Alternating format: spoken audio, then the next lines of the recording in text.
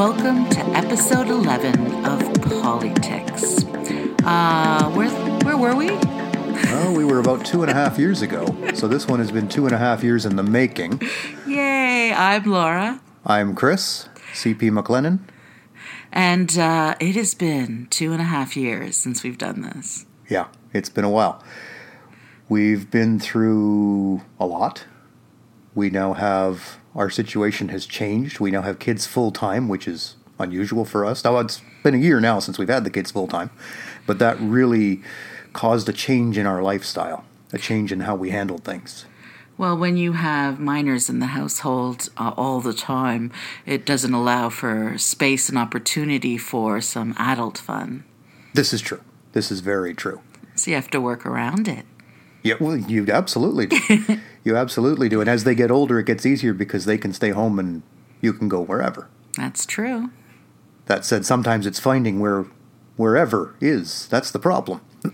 It can be a challenge, for sure. It can be. So just to reintroduce what we're doing, this is our exploration of polyamory, our exploration of ethical non-monogamy. I have been a blogger and a writer myself for about 15 years now on the subject, and of course fiction writing, novels, etc. And Laura and I, we've been together 7 years, 6 years as of this past week in our open marriage. We don't claim to be experts by any stretch of the imagination. This is all about just sharing our experiences and our thoughts. We have found that it is difficult to find other people that we can learn from. And usually when you're learning something new, you're looking for some kind of model to learn from and to mimic until you find your feet. But in polyamory, it's difficult to find. It's relatively unexplored in a modern sense, which leads to two problems. First off, there's a lot of that celebrity culture. They all lean on the celebrities. They all lean on what so-and-so say about this and whatever, when the celebrities really are not living the life we are, so it's not really a fair way to set those examples. And the other problem is that you also get to sometimes find out the pratfalls after you've gone by them. Sometimes you'll find mistakes that you made that really wasn't a mistake because you didn't realize something existed, like boundaries and things like that. I feel there's a story behind there. Well, I'll give the example, and it's not so much a story as just something that we've come across a lot of, is when we get involved with a lot of people, and maybe it's just our welcoming nature, we tend to attract a lot of new people to the lifestyle. And sometimes that's problematic because they're trying it out. They're dipping in their toes and they have no clue what they're doing. And sometimes you realize that as a boundary, there might actually be a need for experience on the other side. It goes to the saying that you don't know something till you know it. Experience is the best teacher, and it's difficult. And when you have a range of people that you're meeting at various different points in their emotional maturity, and they're exploring something that does require quite a bit of emotional maturity, and you start to get involved with someone, it sort of leads to problems that you don't necessarily come across, I think, when the expectation is monogamy. And we've been through a number of people over the last 2.5 years, and I hate to say it that way. We've had a number of differing relationships over the last 2.5 years. And some have gone better than others, but it's in a lot of cases, I think, in fact, I can't think of any where the people involved that we've gotten involved with are experienced, even in remotely. We've brought new people into this lifestyle. And I wonder what that would be like, dating someone that's experienced in polyamory, as opposed to having to walk through the definitions and spend a lot of time in conversation about this is how I see things, this is how I feel, sharing articles, sharing memes, to kind of find a common ground if they're both looking for the same thing. In fact, this series of podcasts have been quite helpful to share with new people in terms of how we feel and how we look at the world and introduce our expectations and thoughts. Well, in a sense, that's how you and I met.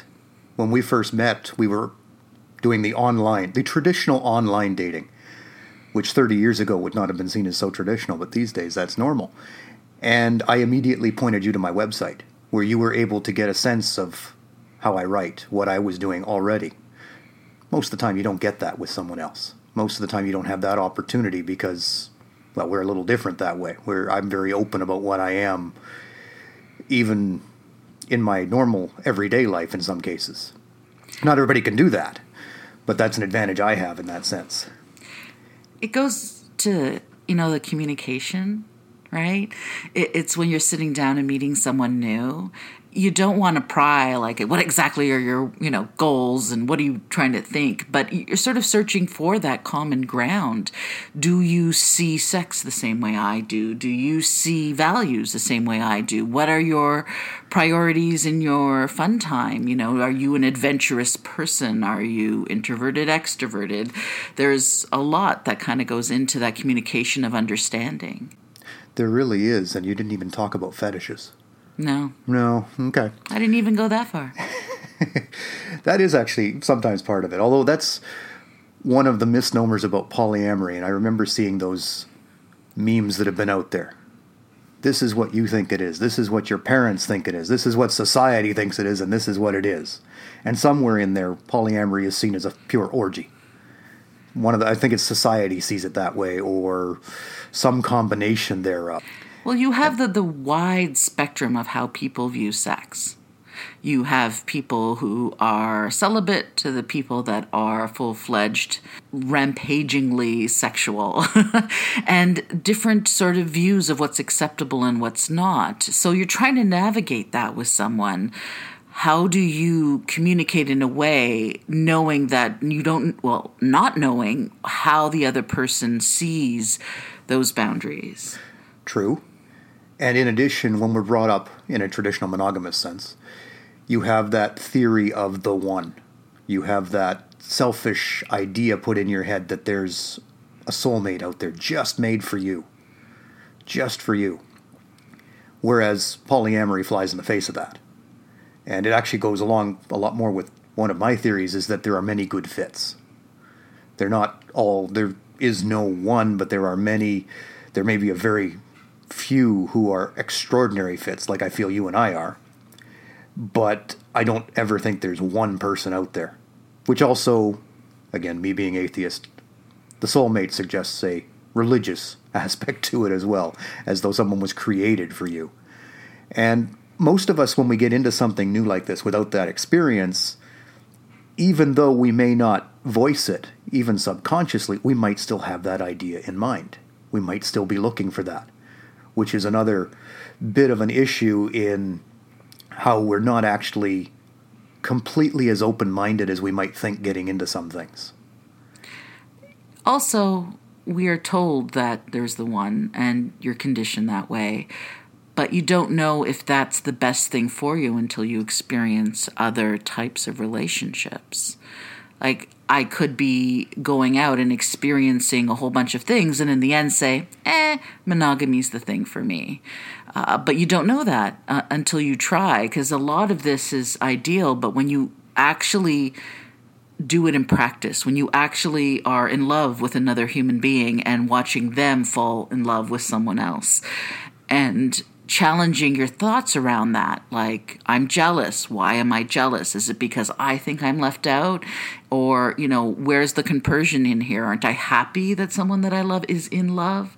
All that kind of rigmarole is really difficult to sort of process. Yeah, it's a very big maze. And there's a lot of people who think they have a handle on it until they actually hit the maze. They have no clue. And certainly, I don't think anybody really does have a clue. As they say, our brain is so unexplored. They say that's the next, we've explored the seas a lot, but not completely. We're starting to explore space, and now they're saying it's the inner space, the brain, that we need to explore next. And a lot of that comes from how our brain is trained, how our brain is accepting of traditional ideas in spite of evidence to the contrary. And also, I think that from a practical day-to-day point of view, like, I got to get up. Like, today I went down and did laundry and have to, like, clean the counter because we have teenagers.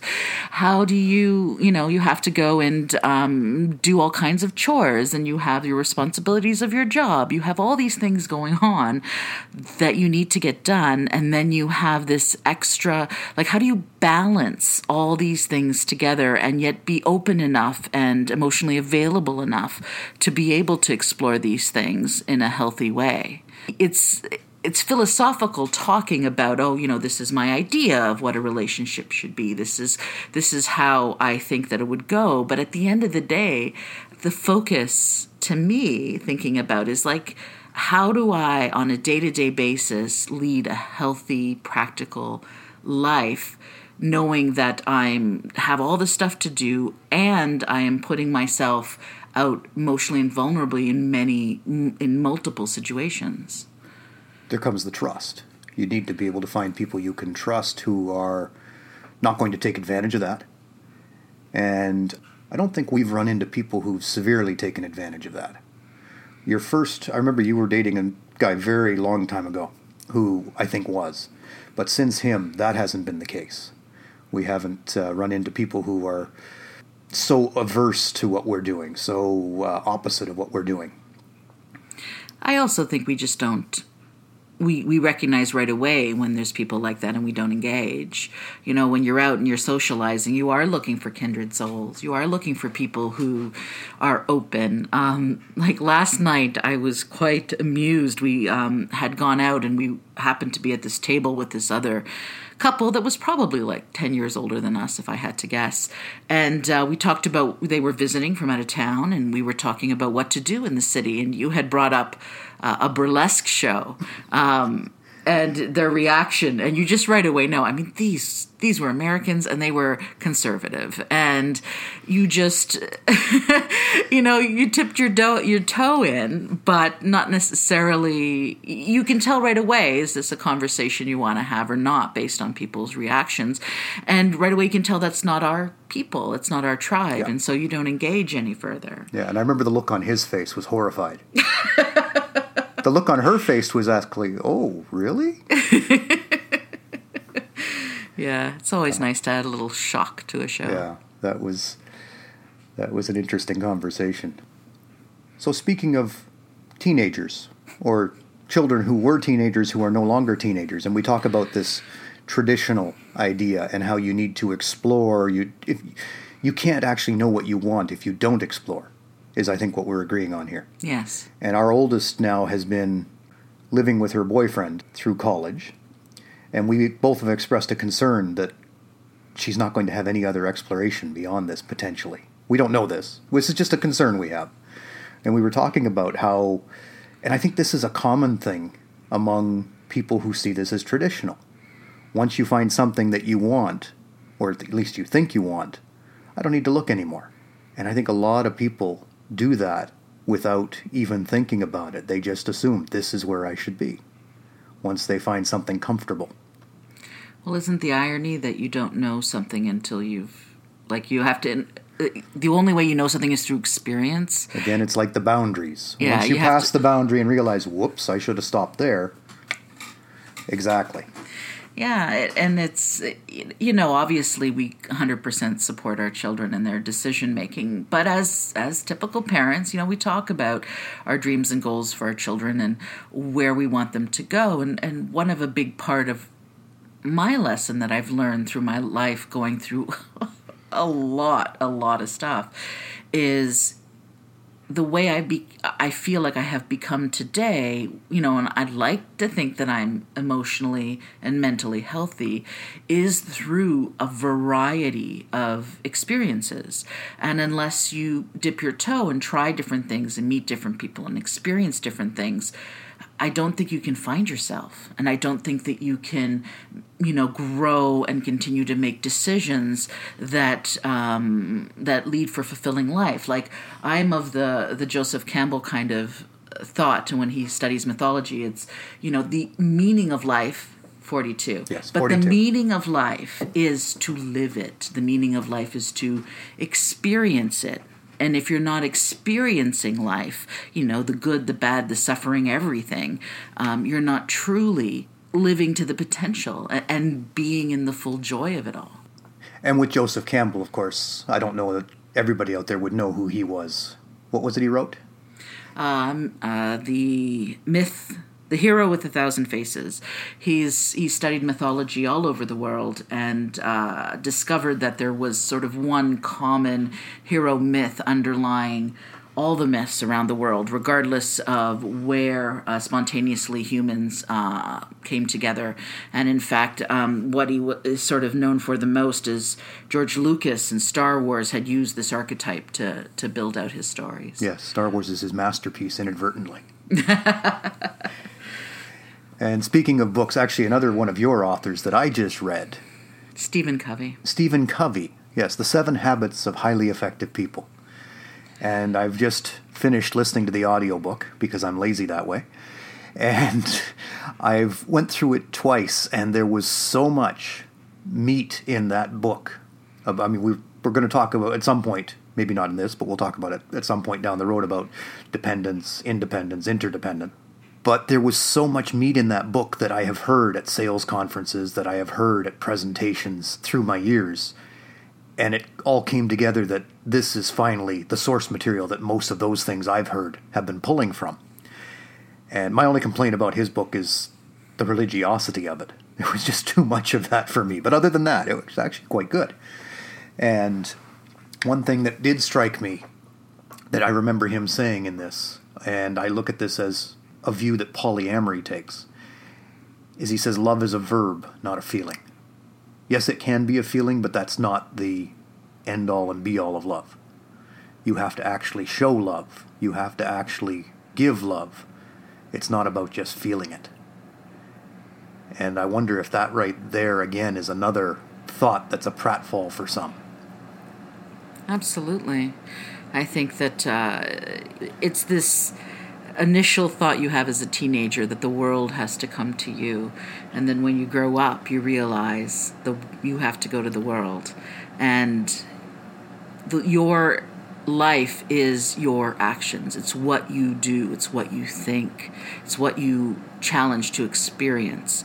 And if you are loving of something, you have to show that love. If you are respectful of something, you have to, in your actions, you have to show it.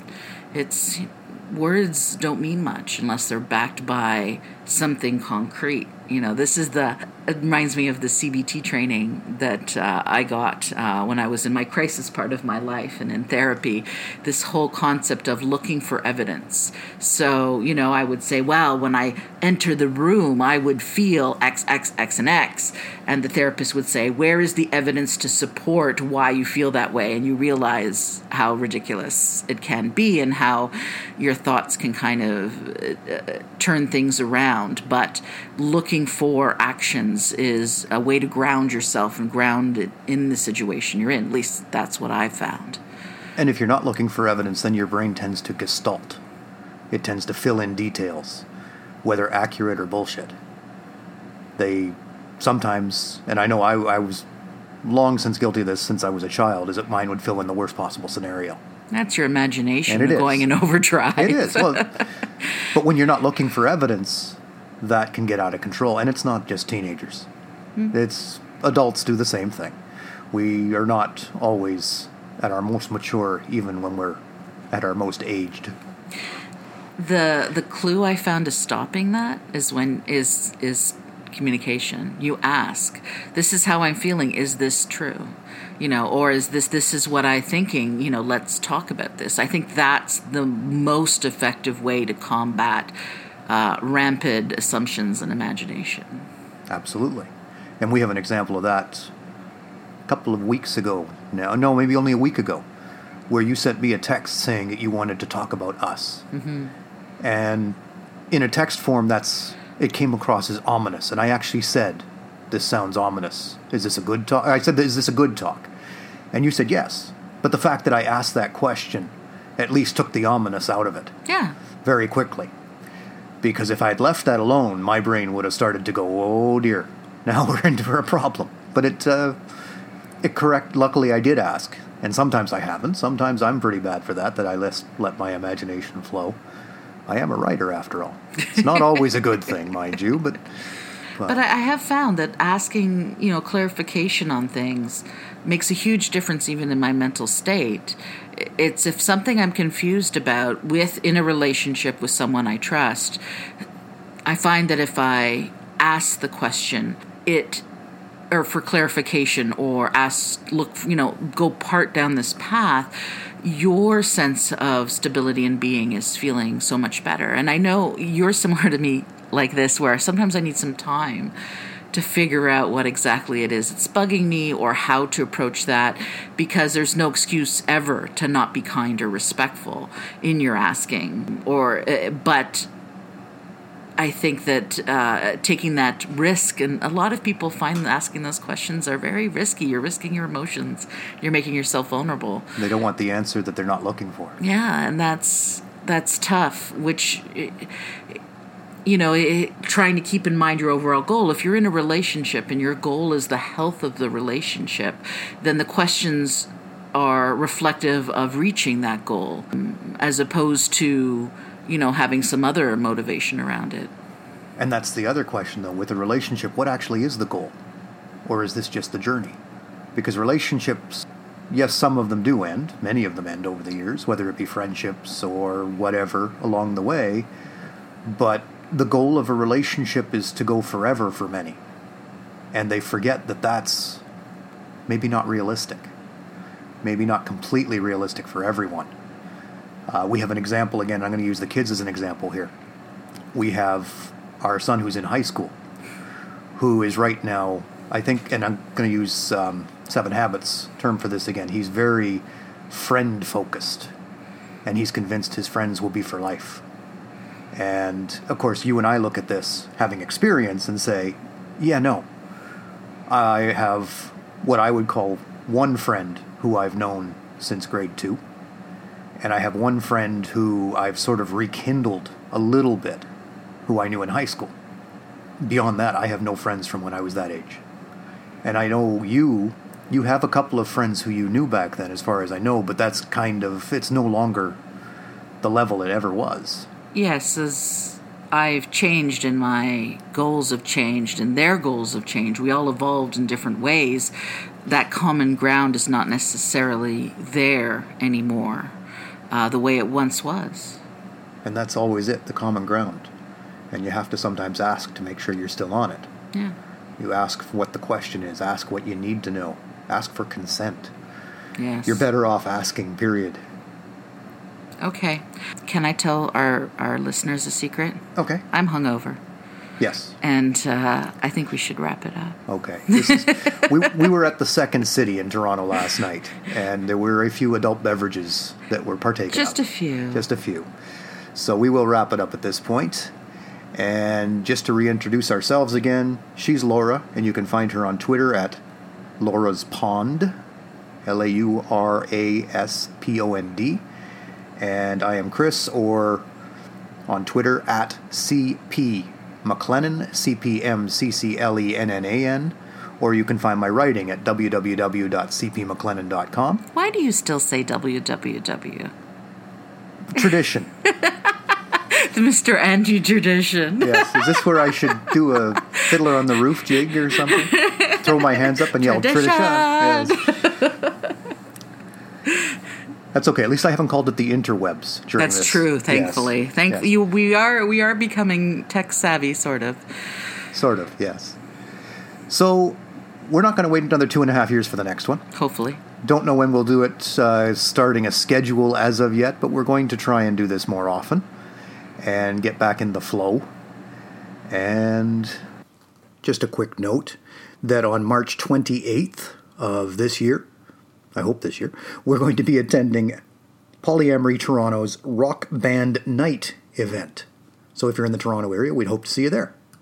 For information, use the app Meetup and look up Polyamory Toronto. And with that, you can reach us on Twitter at politics_podcast, or our email address for any questions or concerns or good jokes. Reach us politicspod@gmail.com. Thank you for listening, and we'll talk to you again soon. Thank you. Bye.